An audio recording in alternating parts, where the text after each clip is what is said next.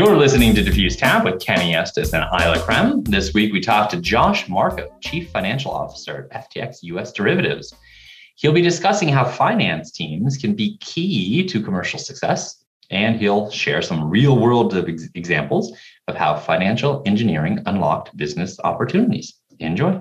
Zoomed. Welcome back, everybody. Hopefully, you had some good conversations to start the session here. For those of you who are new, please do stay on mute in the big room. Otherwise, it gets confusing, and because everybody comes in on the same link. And what you can expect today, this is a weekly event. Today is the 98th. There's why that's numbers up there. 98th weekly event, which is bananas now that I think about it. We're going to do something that's fun for 100, but we need to start getting on that, don't we? Yeah, 2 weeks. Yeah, exactly. We're going to talk briefly about DiffuseTap, the event you're at, as well as Diffuse. We're going to have a fireside chat with Mr. Josh Marco, and we're going to do 2 more breakout rooms, kind of similar to what you just experienced. And the reason we do that is this is a networking event. So about 45 minutes of our hour together, you spend networking, right, with other people in small rooms, largely alternative investors from all over the world.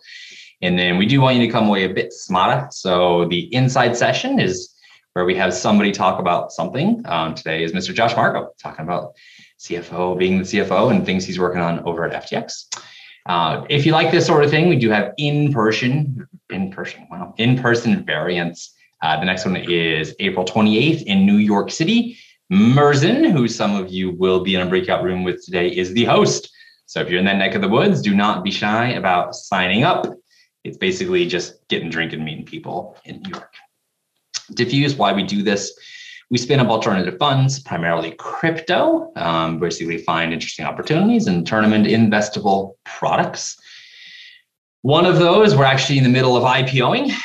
Diffuse Digital 30 is one of the first index funds that will be listed in the US for crypto assets, top 30 market cap weighted. The key thing is we have arbitrage mechanisms to keep the price in line with the book value, which is something that the incumbents don't really have. And then we have 2 actively managed yield farming, degen strategies. One's market neutral, one's a market long. Market neutral is just that. We've not had a losing month. We'll keep that tradition going. Hopefully, we'll see. Probably should be knocking on wood, but let us know if you'd like to talk about any of them.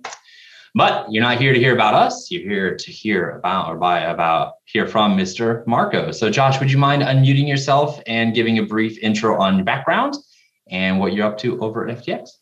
Yeah, thanks, Kenny. And thanks, Ala, for inviting me. And I was so close. I didn't realize I was so close to the 100th episode. I just short by 2, but appreciate it. Hi, everybody. My name is Josh Marco. I'm the CFO of FTX US Derivatives. And started my career probably about 20 years ago at Ernst & Young as an auditor, doing multinational public SEC client audits. After about 4 years of that, I went to McDonald's Corp here in Chicago and spent a little over 5 years in both the international and US side doing a variety of corporate finance roles. So I'd say after the first 10 years of my experience at big brands, I got a really, really good understanding of, sophisticated financial and accounting processes and controls and how it works at big, large corporations. And so I decided to take a little bit of a risk and move to a startup. And I went as CFO of a small startup, and it needed some turning around. And I was able to learn how to kind of apply what I had learned in my first 10 years of my career to a small startup space. And from there, have kind of continued doing that ever since. Beautiful. We'll probably just hop straight into questions here, Josh.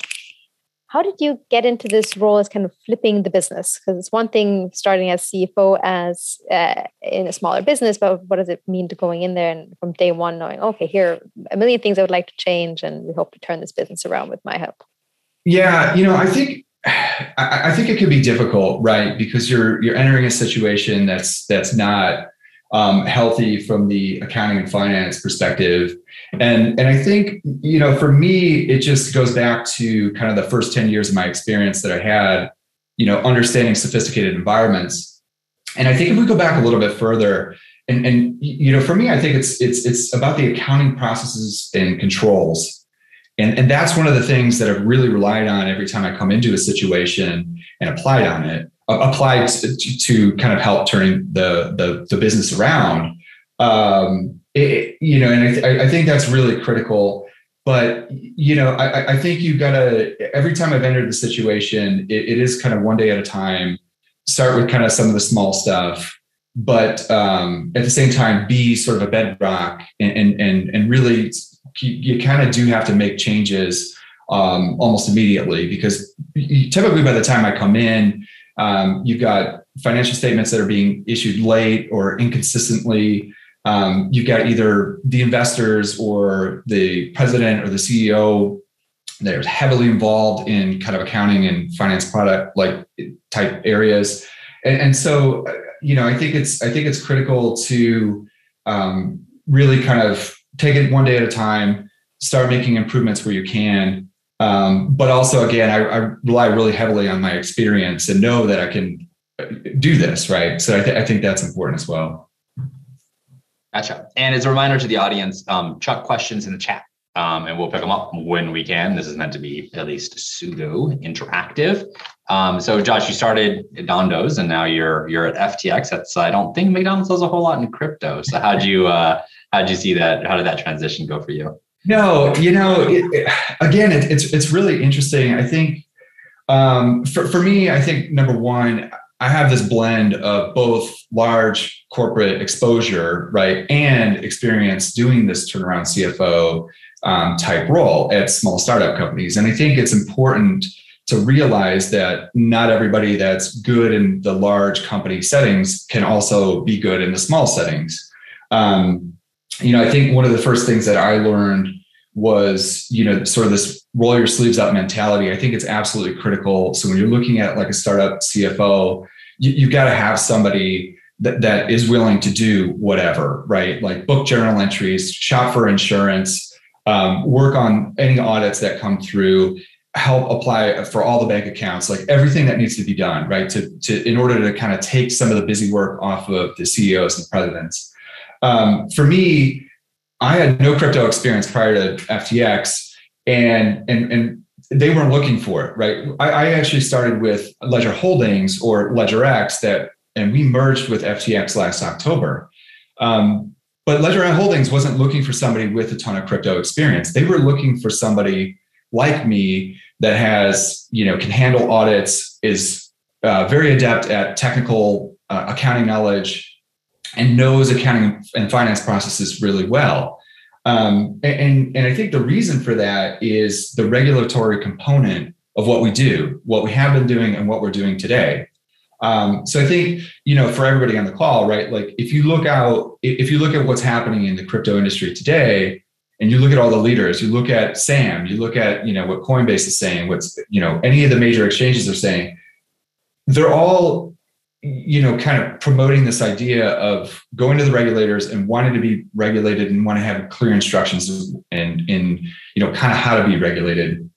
And I think what's important is that they have people such as myself that have kind of this, industry rigor that, can read regulations, read the accounting standards, and apply them correctly.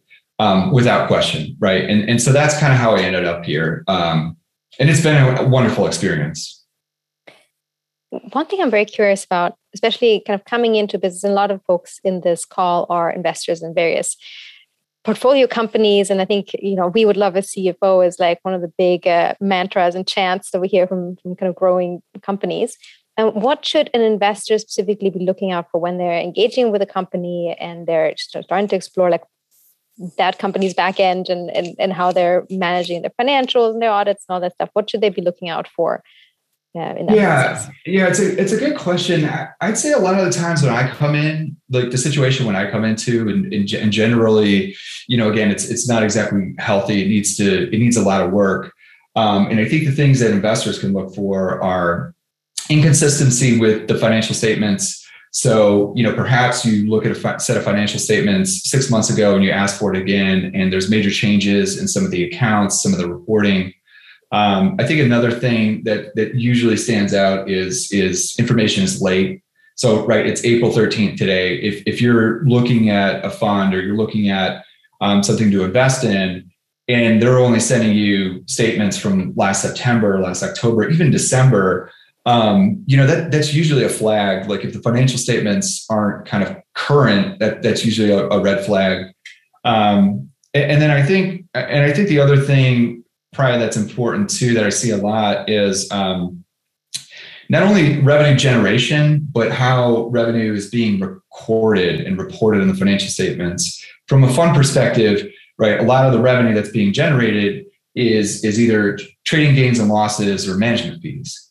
And I think it's extremely relevant to understand, at least just ask the question, like, how is this getting reported to the financial statements? Because number one, that's impacting your K1 and you're going to have to pay taxes on that. Number two, it could be an indication of something's wrong, right? And you don't need to know like the accounting standards in terms of how to do that, but just asking the question, I think, can enlighten you a little bit in terms of like, well, okay, can they give me like an intelligent answer in terms of how this is being recorded, how it's being reported, because it's really impactful, right? And I think when you look at some of the returns that some of the funds have gotten and just the crypto space in general, you want to be deadly accurate with revenues. So I think that's probably the third critical thing. No Elizabeth Holmes strategy here. I like it. Jim had a question. This is about FTX in general, so feel free to demur if it's outside of your wheelhouse. But the Major League Baseball umpire uniform deal, how did that come down? Like, the story there, I think, is what he's looking for. Yeah, I actually don't know that. That was before my time. Because again, we only merged with FTX in October, and they had already kind of inked that deal beforehand. But I get it a lot. I don't know if other people have noticed too, but there are fortune cookies that have, I don't know if anybody else has noticed this, but like you might just order from a Chinese restaurant in the US and you'll get a fortune cookie and out pops FTX logo on the actual fortune itself. So that's interesting too. I wish I knew that story. I'm sorry. You gotta figure that out. I'll do a knock-on question then. So AJ had a question. Crypto assets can be a little difficult to value, right? There's lots of different markets over there. How involved are you in there? What are kind of best practices? We're trying to figure out how you write it in your balance sheet, things along those lines. That's a really good question. I'm actually very involved because this kind of bleeds into that same conversation about just in general wanting the crypto industry to be regulated. From my end, I'm working that kind of angle from the accounting side because the accounting standards aren't exactly clear. Right now, valuation of your digital assets depends upon what type of business you are.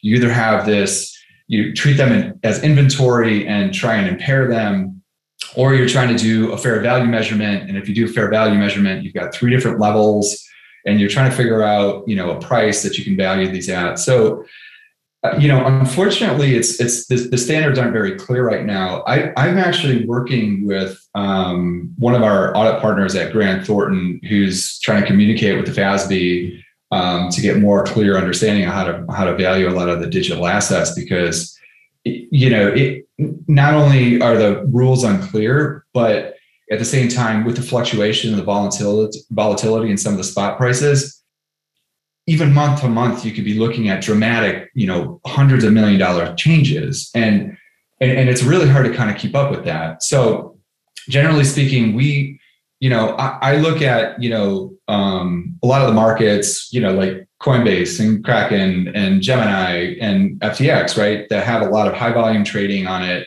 trying to use spot rate at UTC and value, do fair value assessment of our digital assets at that point in time. We actually have an interesting one here. A question that came in, kind of knock onto this. Why is direct clearing for futures a good idea? Oh, say that again. Sorry. Why is direct clearing for futures a good idea? Maybe the answer is it isn't.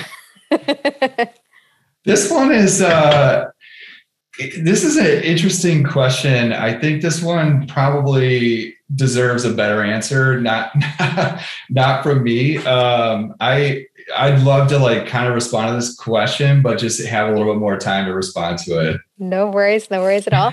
I might pop in one other question here, which is around building a team and using technology. When you came into FTX, was there a team already? Were they, well established? Did you come in and kind of organize things your way? Did you start using technology to do your work? I think a lot of these things are weird, especially noticing running 3 crypto funds, that there is a lot of stuff to keep track of, and doing it manually is not easy. Yeah, I mean, I think this applies to more than just FTX and just the crypto industry itself. But I think this really applies to any type of startup role. We were talking about it before. When you're at like a large company, you might have a 500-person finance team globally, right? So you can have people that can kind of hide, right? And in a startup, you just can't hide anymore. So in terms of like building and really like inspiring a great team today, I think you have to find the right people with the right set of skills. Oftentimes I've come into kind of startup type environments and, to begin with, somebody's in an accounting role that doesn't really have accounting experience. That's one of the major things that I've seen, because and there's good reason for that, right? Like at first you might start with 1 or 2 different people. Maybe the team's grown to 10, but all of a sudden it's at 50 people, and you still have that person that's doing, a bunch of accounting roles with really no accounting experience. So I think finding the right people with the right skills is important. I think the other critical piece when I think about startups and especially at FTX, because we're a pretty flat organization, is generally speaking, we're hiring, like kind of younger people, people with 1 to 3 to 4 years of experience. And so I think sometimes it can be intimidating to talk to sort of the executive team at that level. And so I think one of the things as a leader that we need to do, or leaders that we need to do, is really empower our employees to be able to build relationships and talk with, the CEO of FTX, right? Like that's critically important. And I think the last thing in terms of just building and really inspiring a great team is especially when we think about like the virtual workspace today, is just creating like open and very honest communication. And one of the things that I like, one of the many things that I like about being in like startups and being in FTX is, especially when I compare it to like big companies, is the concept of feedback. At big corporations, they've got, a twice annual or annual review. And oftentimes you're like waiting for a year to give any feedback. I think in the startup culture, you can't do that, right? You have to be able to provide like instant feedback almost right away, because if it's 12 months and, somebody needs to work on something, it's way too late at that point. And especially in the crypto space, right? Like things change so quickly in crypto. What we know today, what all of us on this call know today, is going to change in 6 months, right? Less than 6, maybe 3 months, right? So I think having, channels of open and honest communication, and then being able to provide direct feedback right away is really helpful as well. Makes sense. We may or may not have, I think, 6 people at Diffuse who are still in school, undergrad. So it's a real problem in getting the communication to go fluid. Yeah, and I mean, it's one of the things I find the most where, it can be intimidating to talk to, it's intimidating. You like, hey, you have to talk to Brett Harrison, the president of FTX US. That can be very, very intimidating. So especially if you're not around, kind of that C-suite or all the time. Question from Manu here in the chat. And again, if you can't speak to it until then, it's fine. Institutional interest in crypto derivatives. Are you seeing a lot of it? Are you seeing that expand? What do you think the barriers to adoption are? The institutional interest in crypto is, I think, fairly large. We've got, we already have institutions trading on the LedgerX platform today. And today, we have fully collateralized derivative products. The institutional interest in terms of, what we're looking for in the future, which currently we have our open margin application with the CFTC, I think we think very highly of what's going to happen. We have, and the institutions are extremely interested in it. I mean, that's the bottom line. I think if our goal is to, get the margin application approved by the CFTC and then launch, margin futures to begin with. And our expectations are very high. And we're having, discussions, weekly, daily basis with institutions that are interested in the product as well. So I think from that perspective, it's enormous, right? And I think, that just like anything, it's really built off the retail interest. The retail interest has provided so much of the backbone to the interest in crypto. Like a lot of these returns, a lot of this value started with all the retail traders. And now the institutions are getting into it. And when you look at 2021, right, think about the returns, think about a lot of the prices that happened in 21. The question is no longer, I think, at least from what I'm hearing, the question is no longer are you invested in crypto? It's how much, right? What percent of your portfolio is. So, I hope, I'm sure you guys are hearing that as well, but there's a tremendous opportunity with the institutions. Awesome. Well, we do try to do a lot of networking, like I said at the beginning. So we're going to bring it to an end. Josh, we are going to have a standard question between breakout rooms for you, which is crystal ball time. What do you see coming down the pipe in crypto specifically, or if anything else, I guess, comes to mind that you're excited about, and brownie points for something that the audience has not heard of. But for the breakout room, do remember it is not a pitching session. It is a networking session. So please be respectful of that and be kind to one another. And we do not pass around a full participant list for privacy reasons. So if you meet somebody you want to connect with, just swap your details then and there, or join the Telegram group that I was already put in the chat and will be in the follow-up email. Introduce yourself. It's great for networking. Beautiful. I'll pop you into rooms of 4 or 5 folks. Definitely stick around. You will be meeting a bunch of alternative investors of various shapes and sizes. So this is a great opportunity to meet folks from across the country and from Europe. And I'll give you a topic. Don't feel obliged to stick to it. It's just an inspiration. But should CFOs get heavily involved in business strategy or not? I'll pop you into rooms now, and we'll see you back here in exactly 10 minutes. All right. Welcome back, everybody. Hope we had good conversations. I think that was the most eclectic breakout room I've ever had. Very varied things that everybody's doing, which is pretty cool to see. That's why we're here. Josh, as threatened, please unmute yourself and predict the future. I wish. I think this kind of goes back into the question that was asked that I kind of delayed a little bit there. So I'm sitting in the CFO seat at FTX US Derivatives, right? And so one of the most exciting things for me is this margin application that we have, and the reason why it's exciting and I think it's a total game changer, is this concept of real-time margin calculations, right? Versus today, it's done every 24 hours or so. And I think the purpose for this model and the reason why it makes it better is when you think about kind of the volatility of crypto prices and the fact that it's a 24/7 market, right? You can't have the traditional margin model that's calculating your margin on a 24-hour basis, especially if your margin falls too low.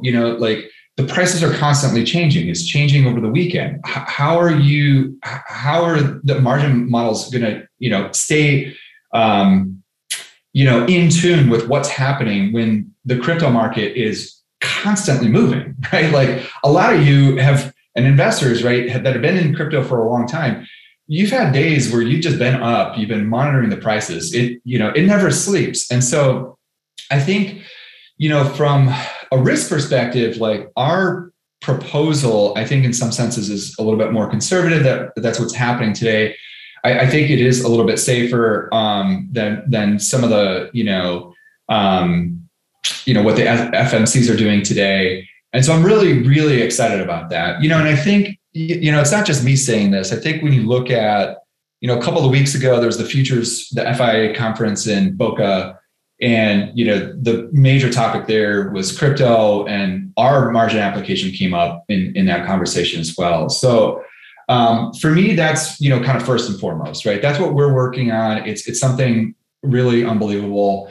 Aside from that, I'm really kind of interested to kind of see, personally, I'm interested to see more of what's going to happen, the development of the metaverse, development of gaming, and all applications of the blockchain beyond just like crypto and traditional like financial products, right? Because like the way I think about what FTX US derivatives and FTX US is doing is we're building the plumbing, the network, in order for you to trade different crypto products, right? The ins and the outs, right? They come through. We're creating the plumbing.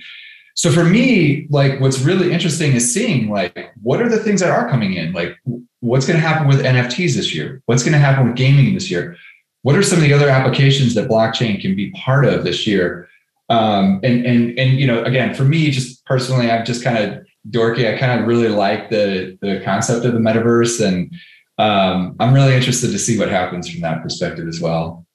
Gotcha. Well, we do our board meetings in VR. So cool. So yeah, we're with you. And it's funny because the margining thing, just quickly on that. So back when I was doing the high frequency trading stuff, it was T+3 settlement for equities, right? So 3 full days before you. Yeah. Obviously wildly inefficient for margin. I think it's T+2. They're working to T+1. But the reason that I was given for why that is because Grandpa's got some Oracle shares physically sitting in his safe. So if you want to settle with Grandpa, you got to physically move around, and it takes time to do that. You do not have that baggage with blockchain. So why in the world do you have that system? No. And I think, again, when I think about like regulations or being regulated, I think, this is protection of the consumer, right? And I think, when you talk about the margin or you talk about protection, you're just reducing the systematic risk, right? If you've got to close somebody's position out, you're right. You can't wait for Grandpa to go to the safe to get whatever, right? You've got to be able to close the position out. You've got to be able to liquidate or start liquidating when, the margin gets too low. And so, I think it's a revolutionary idea. It's really innovative. And there's a lot of people talking about it, right? And I think it's just, again, the most exciting thing that I can think of this year, and hopefully shortly, hopefully in a few months. Love it. Highlight, you want to do another? We'll do a short little extra one, and I'll pop you into rooms now. And the question is, what are some of the more interesting, exciting opportunities in crypto that you have seen in the last couple of months? What's kind of top of your mind? Sorry, say that again, Isla? For everybody in the breakout rooms, what is the most interesting opportunity you've seen in the last couple of months that you might want to share with the group? Pop you into rooms now. Welcome back, y'all. I've been notified that apparently I say ahoy a lot. So apparently I'm going to keep doing that, which is great. But thank you and ahoy, and welcome back to everybody. Up next, we'll do a quick wrap up, and then we're going to get you out of here right at the top of the hour. Next week, like I said, it's a weekly event. DAOs, all about DAOs. Come learn about somebody who's deep in the weeds. Check it out. As a reminder, we do have in-person variants of this. The next one's in New York City, hosted by Merzen on the 28th. And then do join our Telegram group that Ms. Isla has already put into the chat. Isla, what did I forget? I always forget things. Well, we are moving forward to our close of the month. So every month we close for the funds. We're closed for the funds that we're running. So if you're interested at all in StableFi or MaxFi or our IPO product, please ping us. Otherwise, I think all that's left to do is say a big thank you to Josh for joining us and sharing his wisdom today. Well, thank you guys. I'm really excited for the 100th episode. I'm going to be there 2 weeks, right? The pressure's on to come up with something creative for us to do. Actually, if you have any ideas of what we should do, please send it in the Telegram group, and you'll receive a notification after this with the link to that as well. It's the day before the New York event, right? It'll be the 27th. We should send a big box, something exciting to that event, I have a feeling. Right. Well, we're thinking commemorative NFT. So we'll send a box of USB keys. Beautiful. All right. Thank you, everybody, for coming out today. It's always great to see you and meet you in the room. Start getting to know you more in the rooms. We'll see you next week. Thank you. Have a good one. Bye. All right, y'all. I'm going to shut down the room. Thank you again, and we'll see you soon. You've been listening to DiffuseTap with Isla Krem and Kenny Estes. If you enjoyed these conversations, join us for the live version every Wednesday-ish at 10 a.m. Central. In addition to the fireside chat, the live event features 3 rounds of networking in small groups with alternative fund GPs, LPs, and supporters from around the world. Log on to www.diffusefunds.com to register yourself now.